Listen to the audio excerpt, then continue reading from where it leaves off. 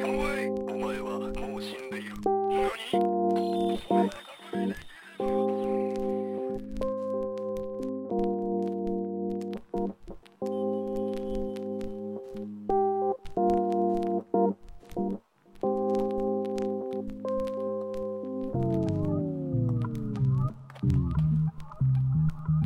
ブラッディマリーはあるか。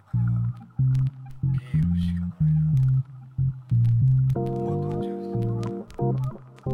いくらだ？30万ぐらいだな。50袋。1500万か。いずれダメなら分かった。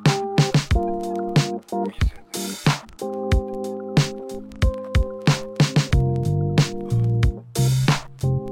これがいい。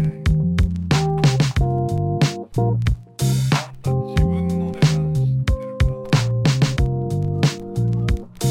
たったの250万。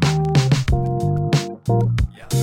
ローソンはいったら正直稼ぎは逆だ。商品額や配信役お前は肉が向いてるようだな。夢の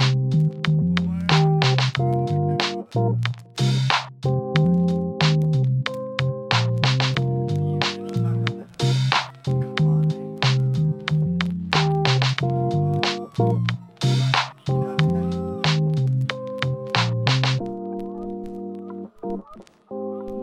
前にいられな